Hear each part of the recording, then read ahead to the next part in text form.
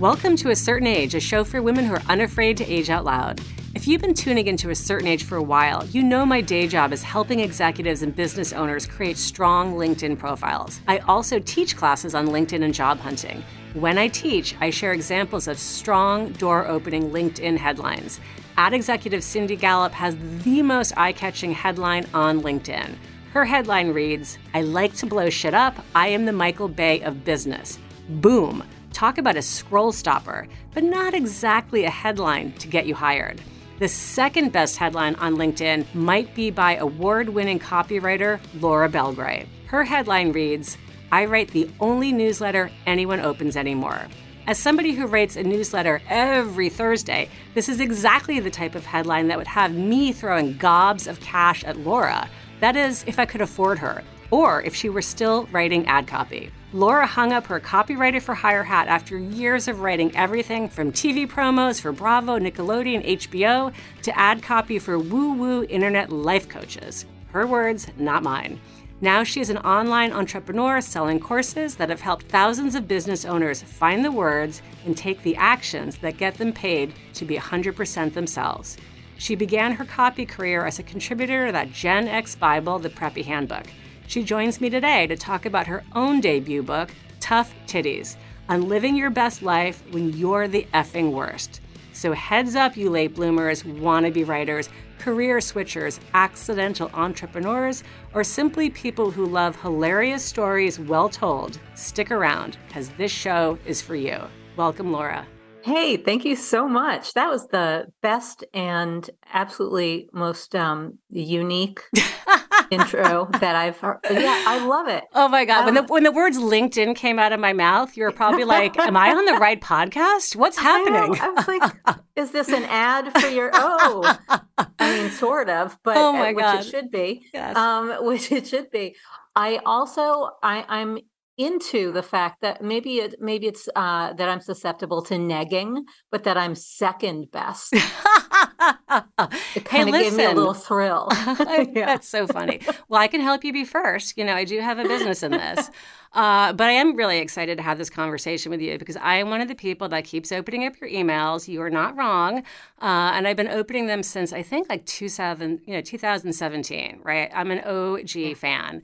And one of the things that I've learned from reading a bazillion of your emails is that nobody tells a story quite like you. So I do want to kick this over to you. I'd love for you to introduce yourself to A Certain Age listeners and kind of give us a quick career snapshot and tell us why you're here. Oh gosh, a quick career snapshot. I mean, you just wrote a 370-page book about it, so it might be a little tricky to trim it. And it is the hardest thing for me to do is give a quick snapshot because, as you just mentioned, it dates back. My career dates back to working for Lisa Birnbach, who was the writer of the Preppy Handbook, that Gen X Bible. And that was my first job out of college, other than being a bartender and being fired from being a bartender, which I spent the first year doing. So I worked for her as a fact checker, and that led me to Spy magazine, where she was able to get me an internship that I would never have been able to get myself without that connection, because I had no qualifications or anything like that. And from there at Spy, I proved myself. It was like New York's coolest magazine, and I proved myself as the world's worst intern. I was just terrible at my job. I wasn't even on time, and I had to, like, one of my big jobs was to put together these gossip packs, like Xeroxing all the gossip pages of the different newspapers or gossip adjacent pages and stapling them together and collating them, putting them on editors' desks. And that I managed to do okay, although not first thing in the morning. The other thing we were expected to do as interns was pitch ideas. And they wanted us to grow into associate editors and then editors. And I came up with nothing throughout my 6 months there, zilch, zero. And the editor, a managing editor, took me to lunch and had to tell me, you can take initiative here. And I was like, oh no. When you're told that you can take initiative, it's kind of, it shows that you have It's the like opposite of you're screwing initiative. up. Yeah. You're on thin ice. You're on thin ice. That's the other eye, Thin right? ice. Thin ice. Yes, it's thin ice. It is the literal opposite of initiative. And I got lucky because the ad side and the editorial side were all on one floor, and I had spent most of my internship doing schmooze laps around the floor and just chatting to everybody. And so I got hired on the ad side. They were like, well, we'll take her. And that's where I wrote my first piece of copy. I didn't know what kind of writing I wanted to do. I knew I wanted to be some sort of writer or do something entertainment-y, but I didn't have a screenplay idea in me. I didn't have a novel in me. I didn't want to spend my days all lonely and, weeping over a typewriter, which is what we would have used then, and crumpling up drafts and filling a wastebasket. And so I discovered they assigned me an advertorial, which for your listeners is that page in the magazine that looks like it's part of the magazine, but it's not really. And it was for Dewar's Scotch. And they assigned me, ironically, this whole page, it contained, this is the ironic part, an essay on adulthood, which I was still living in my parents' bedroom, but I managed to write that. And sorry, my parents' home, it was my childhood bedroom. It wasn't that bad that I was sleeping at the foot of their bed. But anyway, and a quiz the quiz was called, "Do you party like your Uncle Marty?" And the quiz was to determine whether you were cool or an old fart loser. And if you were an old fart loser, if you were an old fart loser, then the remedy was to drink Dewar's, of course. I love it. So, yeah, and it was really fun for me to write. And then I had a whole page finally in the magazine. I was like, oh, I really like writing short, fun things. And that's called copywriting. And so I managed to carve out a copywriting career. The next place I went was another magazine that was way less fun and more buttoned up and corporate. And I lasted there a full 6 months before getting fired. And that was the only 9 to 5 I've ever had, those 6 months at that next magazine. And then I got into TV promos by the great luck of knowing someone from Spy who told me he was writing promo. We went to lunch and he told me about his new job writing promos for VH1. And I said, what are promos? And he said, well, I watch a lot of TV and I write those short little things during the commercials that are for the network's shows that tell you to tune in. And I was like, oh my God, that's a job. I have to get that job. I always wanted to get paid to watch TV. That was my dream. And so this was some version of that. And he hooked me up with the editorial director, who was Lauren Zalaznik, who later would go on to create Queer Eye for the Straight Guy. And she was kind of the founder of what Bravo is now. But anyway, she assigned me a promo. It was the 90s. I feel like you could do this at that time, like go in cold with nothing really to show and get hired. And she assigned me a promo and I wrote my first promo. And then I went on to write a whole bunch more for them and write scripts for their countdown shows, like their top 20 countdowns and top 10 countdowns. Some of them hosted by Moon Unit Zappa. There's some real Gen X name dropping here. We love it. Moon Unit was the originator of the Valley Girl voice on the song Valley Girl by Frank Zappa. So and then I segued into Nick at Night, Nickelodeon and Nick at Night, writing promos there. And that was like the place, the holy grail of promos for me.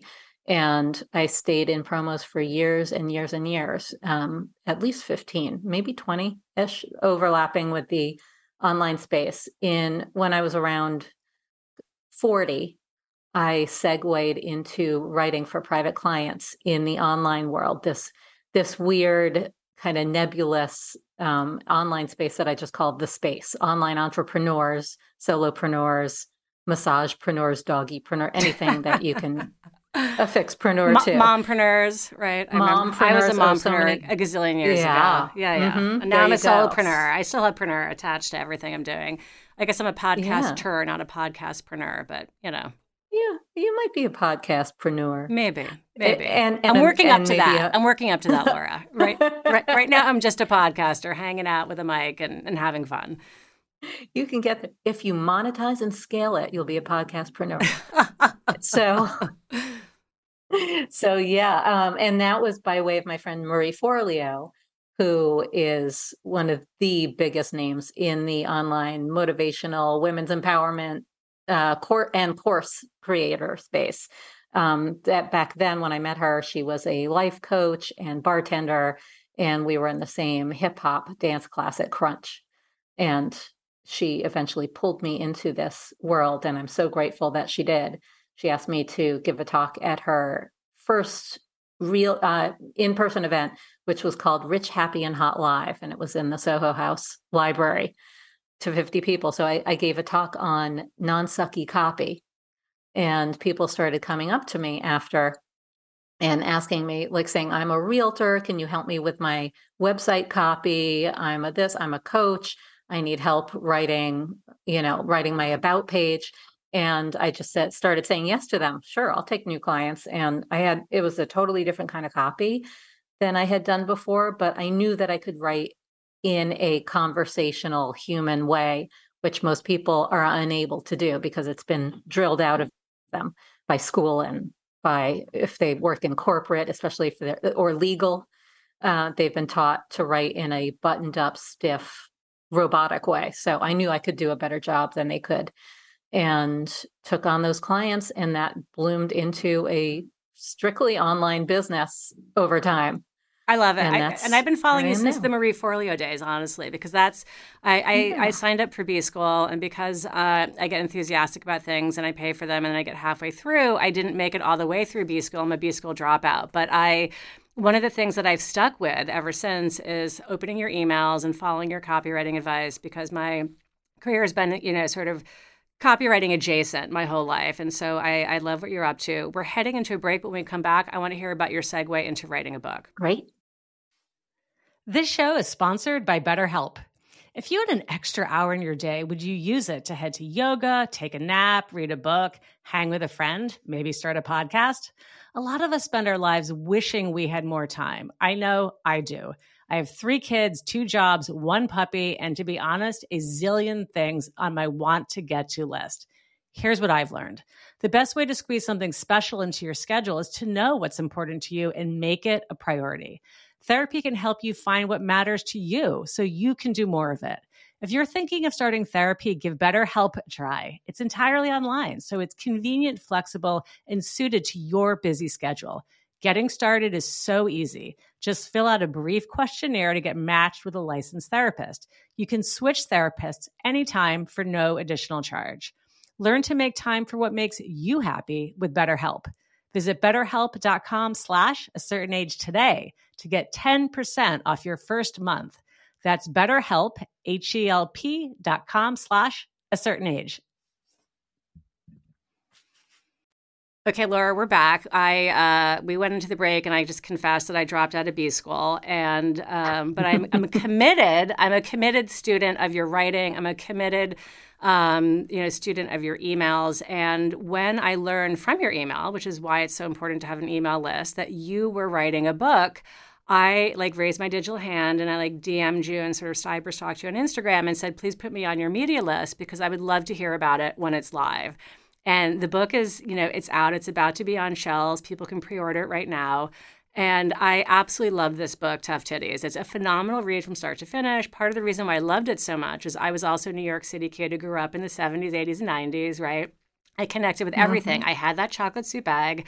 I lived through the Upper East Side girl scene. I also snuck into Palladium, Limelight, the Pyramid Club, and I've had multiple plates of French fries at Lucky Strike. So this book is not just a love letter to good writing and to amazing copy and hilarious stories. It's also a love letter, I think, to a vanishing New York. And I would love to hear about what made you write it. Oh my gosh, I'm smiling so hard right now because it is rare that I get to talk to somebody who read it from that lens, who is also a New Yorker and grew up in the same era and gets all that. Most of my readers, and I love this too, are oh, you make me feel as if I were there, as if I grew up there.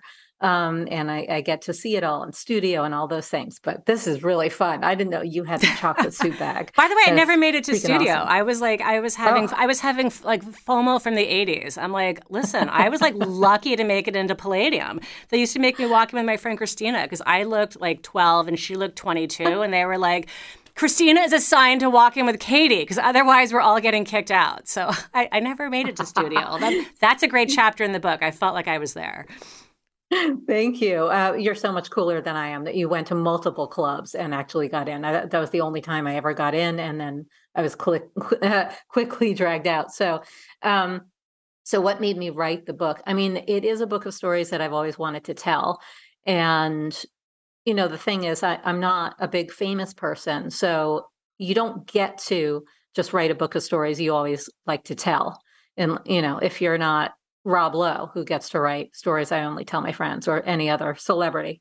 I didn't have permission to do that. What I had permission to do, really, the book I was supposed to write was a copywriting book or a marketing book or something to do with business or self-help or personal development, some kind of how-to with like bullet points at the end of each chapter, what you just learned, your next steps.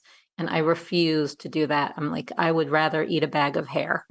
And this is the book I always wanted to write. So the trick of it was giving it a theme, like making some sense of why am I telling all these stories and inserting some wisdom, some takeaways in a subtle way. I'm not going to spoon feed them like one of those books, but as for like naming it and deciding what the book was, because it took forever to do that. I was writing it for so many years before I finally figured out what was it. And by the way, the working title of it for a while was New Dork City. Okay. I still didn't know what it was going to be, but it was like a, misfit dork in New York. A subtitle that I had once I came up with Tough Titties was Confessions of a Late Bloomer, but that felt a little soft and a little like flowery, and didn't love that. But the title came to me because of something that I say all the time. I found myself saying, well, tough titties. And it's usually in response to something that somebody wants me to do or wants me to be. And I'm like, oh yeah, they want me to do that? Tough titties. And I felt like, okay, that kind of sums me up. It is the original ultimate sorry, not sorry for not being a very supposed to person, in my view. And so it worked on that level, but also on the level of being basically 12 for life. And I felt like it had notes of that, New York 1980s, like terry cloth halter top, sidewalks infused with urine. Totally. I think yeah. even if the listeners are thinking like, oh, I didn't grow up with sidewalks infused with urine, like you did grow up with terry cloth. So like, just do not pretend otherwise. We have seen your gym shorts from your 1980s pictures. So, and I feel like that it has Exactly. that whole vibe of, I mean, I remember that, like people saying that, tough titties. It was just such a fun book to read. I loved every page of it, as I said. But writing a book is no easy thing. I know that because I've been trying to write one for a couple years.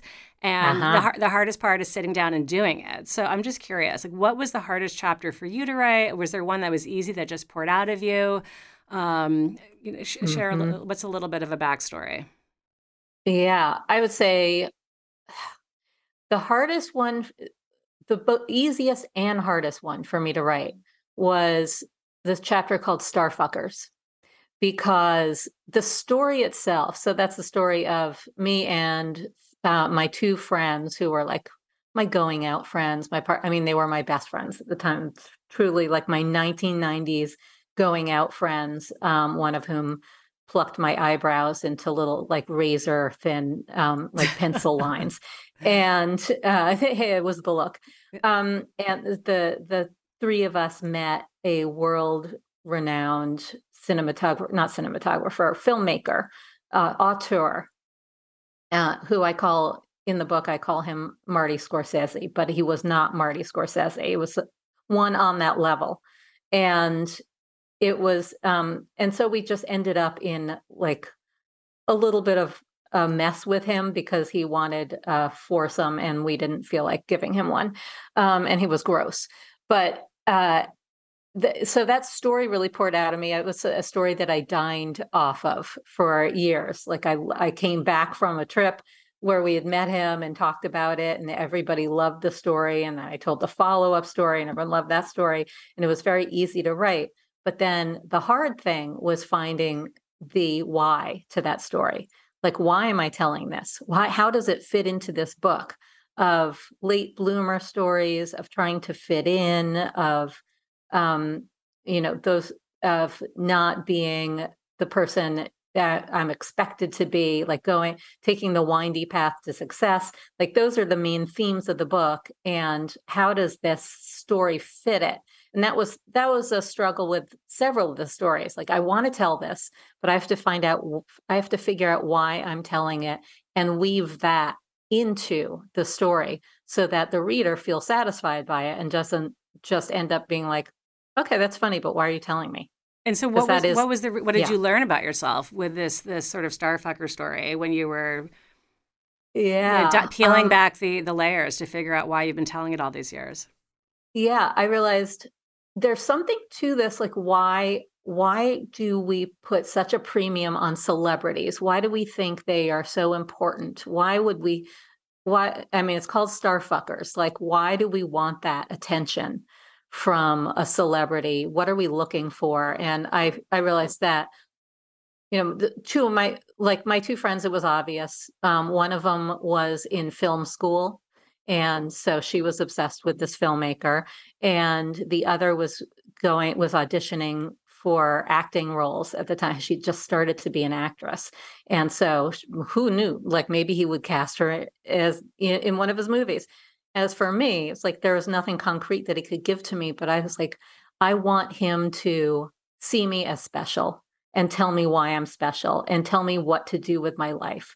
See, that's what I wanted from everyone, basically, but especially him. It's like, I want you to see my talent and tell me how to use it, because that was my big struggle at the time, like trying to figure out what kind of job was going to tap my talent, make me feel like I was doing work that didn't feel like work, and where my brilliance just shined through and everybody would recognize it, and I could maybe be a wonderkind. And so that I was hoping, like, we were hanging out with him and I was just hoping he would turn to me and say, you know what you should do with your life? And then I would just be there to take notes. Yeah, there's so much, there's so much premium placed on this, like this notion of the wonder kid, like the, like 40 under 40 list, in the sense like you've got to get it all figured out so early. And, you share in the book over and over again that you're a card-carrying late bloomer. When I look at what you share in this book, also though, you were on Sesame Street when you were 2. You're writing promos for some really big brands. You've done super cool things, like, yes, like the Starfucker incident, maybe like wasn't quite your bag, but you like taught Sherman Hemsley, the George Jefferson of TV, to moonwalk. So most people would think like that stuff's really cool and fun. I get your career wasn't linear. I understand the monetary success came later, but I'm wondering, and I asked myself the same question, like, does growing up in New York City play any role in feeling dissatisfied? Because this is a hustle city where everyone's kind of A-list or blue chip, big successes, the top of the heap. If you can make it here, you can make it anywhere. Do you think being a New Yorker contributed to your feeling that you hadn't gotten your act together fast enough? It could be, because this was a time, my 20s and 30s were a time before social media, before I could really compare myself to everybody in the world, which is now the fun thing that I get to do, like feel behind all kinds of people from all over the place that I don't know.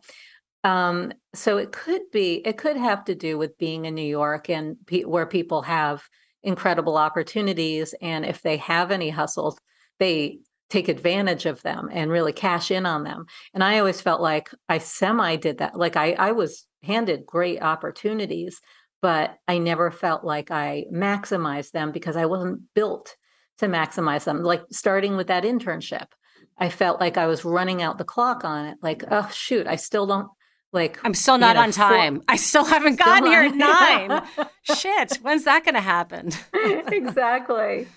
Right. Like tomorrow, I think I've always had this feeling, this wish, like tomorrow I'm going to wake up and be a different me, and be an on-time person, and be somebody who goes for it, and does all the work and throws everything they can at their success. And I've never really felt like, except in moments, little isolated moments, I've never really felt like I was that person. And when I first started writing promos and I felt like, okay, I'm doing my dream job now, that's one of those moments where I felt obsessed with my work the way I wanted to. And like I was working so hard that people would say, hey, do you ever take a break? I was like, are you talking to me? Because that's not me. I was the break taker generally. But I do feel like it's been hard for me to channel that overall. I have moments of it, but I'm not built as someone who is all in and takes it to the max. And it's one reason I've never been able to, for instance, rise up the corporate ladder. I could not, I lasted on that first rung of the corporate ladder for all of 6 months, and then was like, bye-bye, you can kick me off now, because I don't anticipate the boss's needs. I don't hustle. I don't get there early, if even on time. Yep. And so, yeah, what were No, we going to I was say? just going to say that when, what you're saying right now, you see in the book when you read it, there's sort of an evolution, I think, a little bit of an evolution in the way you see yourself. Like you were just sharing earlier about how you never saw yourself as somebody who was climbing that ladder, or who could even. And you were waiting for Martin Scorsese to see your talent. But I, in the book, you start to see your own talent. You start to see that you are doing things exactly the way you want to do them, and succeeding was sort of a new definition of success. And one of the things that jumped out at me in the book was that both of your own parents made really big midlife career pivots. And that, I imagine informed, your own realization that it's totally possible to switch lanes, that you don't have to get it figured out right from the jump, right out of college. Yes, exactly. I mean, so my father, when I was pretty little, I'd say around 4, he switched careers he had been an industrial engineer for the airlines, for American Airlines, Eastern Airlines, which meant he mostly, I'm not sure exactly what he did. Part of it was tallying theft of those mini liquor bottles. But he got great perks, and so did we. Free travel, sometimes upgrades to first class. I was not old enough to appreciate that. But then, when I was little, he switched to being a psychoanalyst, and by the way, so he was in his 40s by that time, when he decided to make the switch. And then he spent 10 more years earning his PhD. I don't know how it took that long, but I am from late bloomer stock, let's just say, and slowpoke stock. So he took a long time to write his thesis, et cetera, and finally became an analyst. And, I would have loved to have kept the travel perks, and instead of being probed all the way at my butthole for feelings constantly. But what I did see in him was that relaxed timeline. Like, okay, you can find your life's work in your 40s or later, because it was his life's work. He loved it so much that he always said he wanted to do it till his dying day. He never wanted to retire, and he basically didn't. He still had one client who visited him when he was in an assisted living place for a while, and it came for appointments. And then my mom, partly inspired by him, I think, and pushed by him, nudged by him. She was in the recording industry and had a doctorate in musicology. So she had a PhD before he did. And she wanted to figure out her next step after having kids, her next chapter. And my dad urged her to read What Color Is Your Parachute, and take a course. And this course in finding your thing led to an internship, and she discovered that she loved children's books, and she got an internship in a children's book publishing, at a publishing house. And she was in her 40s, I think her late 40s. So can you imagine taking a job as an intern in your late 40s, especially back then. Yeah, When, absolutely. It wasn't yeah. considered to be this like sexy kind of like Mm-mm. reinvention. I'm going to do a TED talk about being a 40-year-old intern mojo.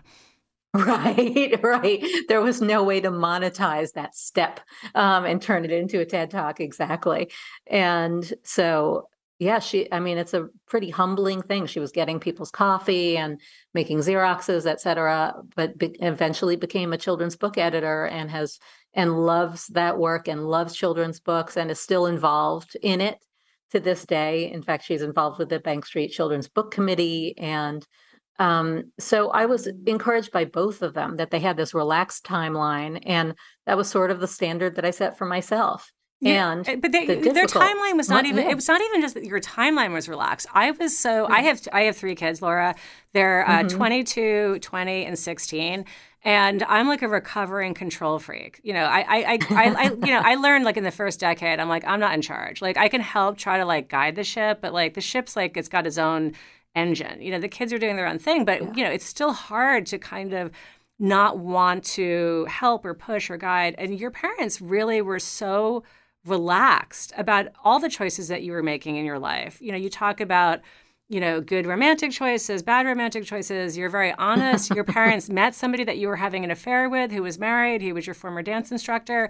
They seem like super zen. And I was like, I wish Laura's dad was still alive to help me figure it out. Because, they're very, like, I was really amazed by, how relaxed they were, during this what you're calling the sort of like late bloomer. Did you experience that, or am I just reading into that? Well, they allowed it.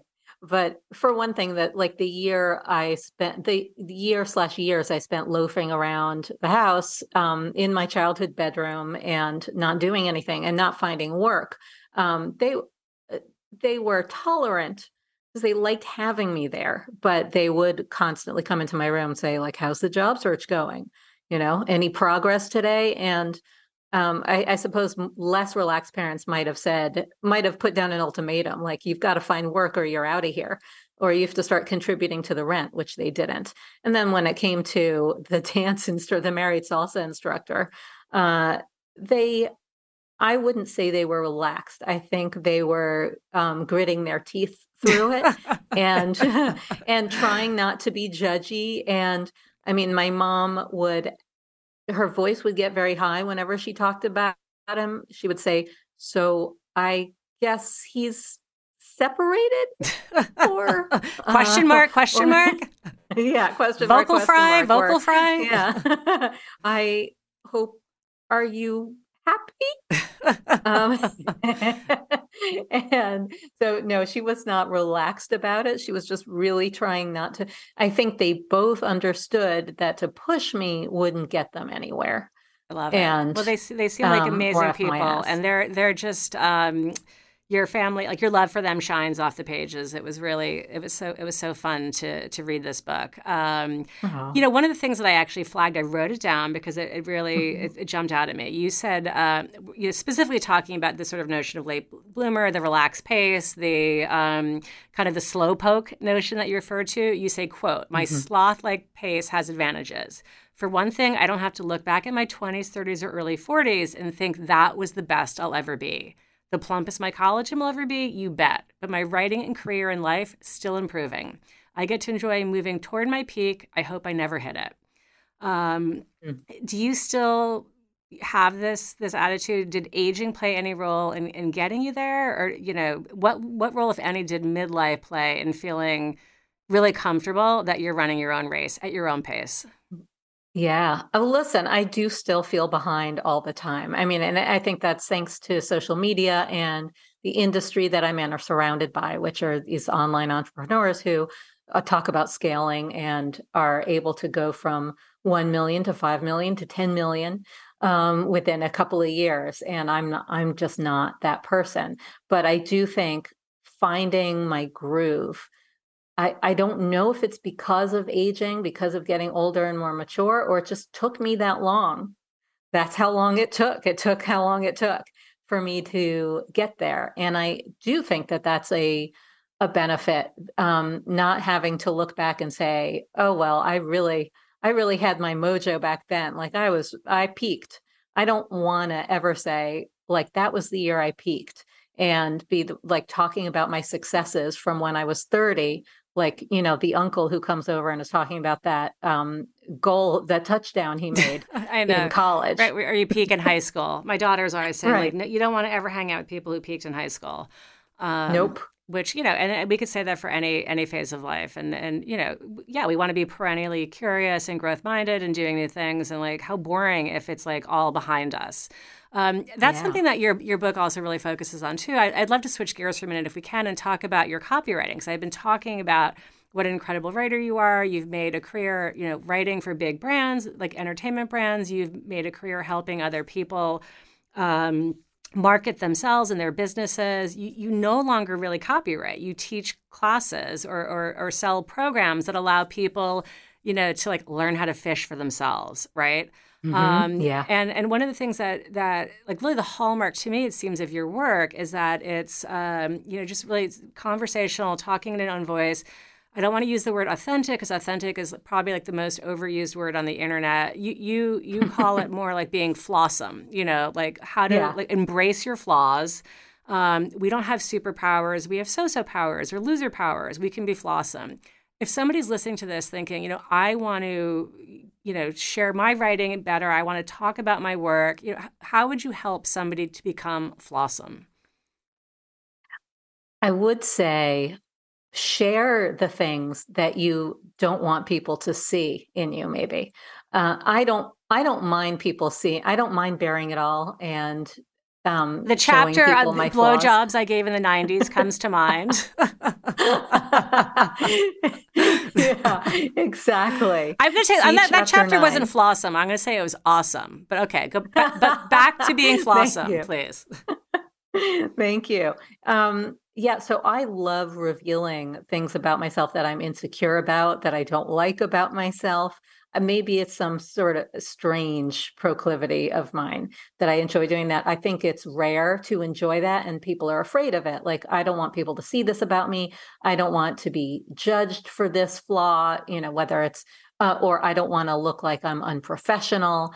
I think that if you are perhaps in corporate or somebody who, or say you're a freelancer who depends on clients and they depend on you getting things in on time, you probably don't want to broadcast that you're terrible with deadlines and late with everything. That's probably not a flaw that you want to bear out there.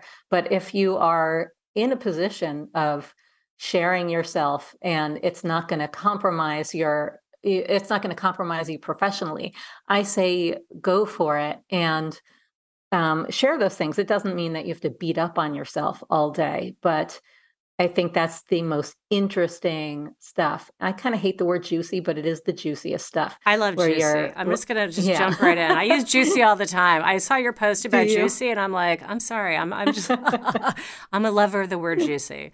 But, but I get it. Like and by the way, I'm admitting that right now because that's how you connect with people. It's like you can't, no one wants to hang out with a shiny Instagram filter that's just pretending certain things. You have to just, I don't know, accept who you are and be okay with that. And I think getting to midlife, I think that makes it a lot easier. And that's been sort of a theme of this show.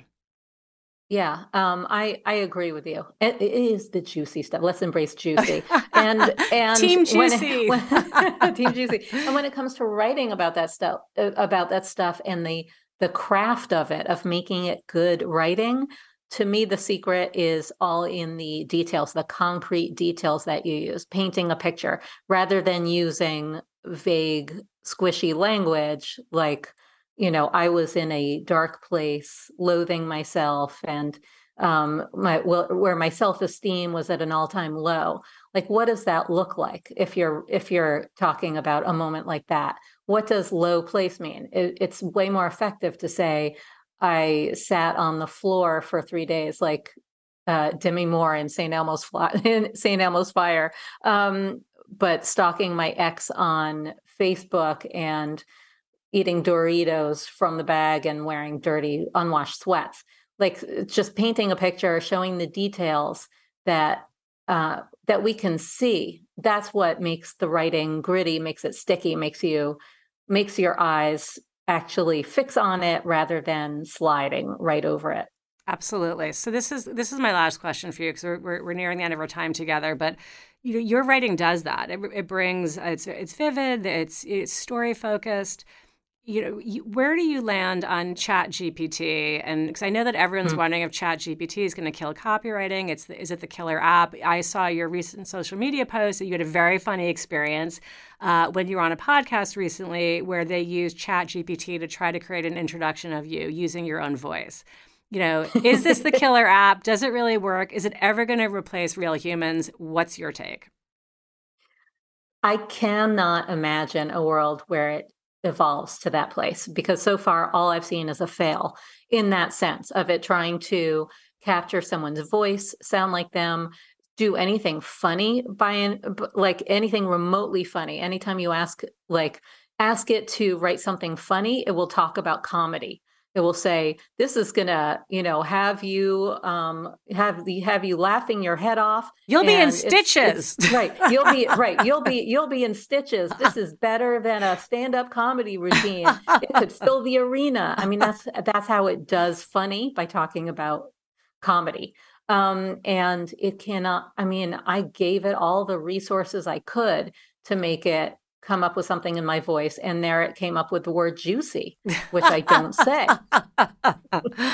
Oh my God. It was using my language. That's so funny. Well, exactly. It's so interesting. So we can't use it to do, to be funny, maybe to create connection, but we can use it to do our homework, I guess. So that's what people should be using it for, for homework. If you're allowed. Yeah. If you don't get caught. I know they're now looking for that. They've got AI detectors, I think. Oh my God. But absolutely for structure, sure, go ahead and use it. But someone said, hey, I was struggling to write a press release for Tough Titties. And they were like, I will whip one out for you using Chat GPT. I'll show you how good it is. And it started, ladies and gentlemen, presenting the book of the year. Come on. Oh my God. All right. Okay. So it's not, we don't have to fire ourselves yet if we work in creative fields. It's not coming for us. All right, Laura. No, I'm not concerned. Good. You shouldn't be, because your writing is singular, and we need your voice, and we need your email. So everyone needs to learn in a minute how to subscribe to them. But we are heading into our speed round. It's how we wrap the show. It's just 1 to 2 word answers, so we can end on a high energy note. So let's do this. All right. Writing Tough Titties was challenging. Yes. And challenging and joyful. Nice. What is your most Flawsome loser power? Being late. It's been years since you've written a TV promo. What show on air today do you wish you could write a promo for? Succession, but not Succession, because it would be too hard and I couldn't do it justice. But Succession. Oh my God, I'm so addicted. All right, please, for the love of God, stop using this word in your ad copy. Juicy. Oh. I knew that was coming. All right, not enough people think to use this fabulous word when they're trying to sell something. I can't think of one that nobody uses. And if I can, I'm not going to tell you. Okay, that's true. That's gold. All right. Ugh, and ugh. When I see this email subject line, it makes my skin crawl. My most vulnerable email ever. Updating your LinkedIn headline to include the word author, Laura? Yes or no? Oh yeah. Yeah, right? Why not? We got to bump you up to the #1 spot, right? So we need to have a little magic on your LinkedIn headline. Yeah. Okay. I'll consult with you on that one. I'm here. All right. Finally, your 1-word answer to complete the sentence. As I age, I feel bad about my neck. I'm sorry. Nora beat you to that. You can't use that one. No, I blame her. I really, I don't think I would have considered it. And it's now, I truly, I know I'm cheating. You wanted 1 word. We're going to blame Nora Ephron, and we're going to blame Zoom, right? Or maybe our phone cameras when we accidentally open them the wrong way. For sure. It's a horror show. And I do blame her. I don't know if I would have been aware that what has happened to my neck. had it not been for her essay, which is fantastic. Everyone should read that essay. Everyone should read that, but don't. Exactly. Not if you want to feel good about your neck. No. So where can a certain age listeners find you? Sign up for those emails that I keep raving about. Find your book, Tough Titties, and just sort of stay abreast of all things Laura. Yes. Okay. So first of all, on social, please come find me at Instagram. I'm at Laura Belgray. And then my site is talkingshrimp.com, and you should sign up for my emails at talkingshrimp.com/signup. And my book, Tough Titties, comes out June 13th. So if it's not yet June 13th, please, please, please pre-order it. And if it's past June 13th, please get it. Get more than one copy. Get it for your friends. It's at toughtittiesbook.com. All the booksellers are listed there, the main ones that count. Thank you so much, Laura. This wraps A Certain Age, a show for women who are aging without apology. Before we say goodbye, two things. A quick thank you to everyone who's taken the time to write an Apple Podcast review. I see and appreciate you. And come follow the podcast sister account over on Instagram. You can find it at Let's Age Out Loud. The account spotlights even more stories of women making the most of midlife. Have a story that you want to share? Please head over to at Let's Age Out Loud to submit your story. We would love to feature you. Special thanks to Michael Mancini, who composed and produced our theme music. See you next time, and until then, age boldly, beauties.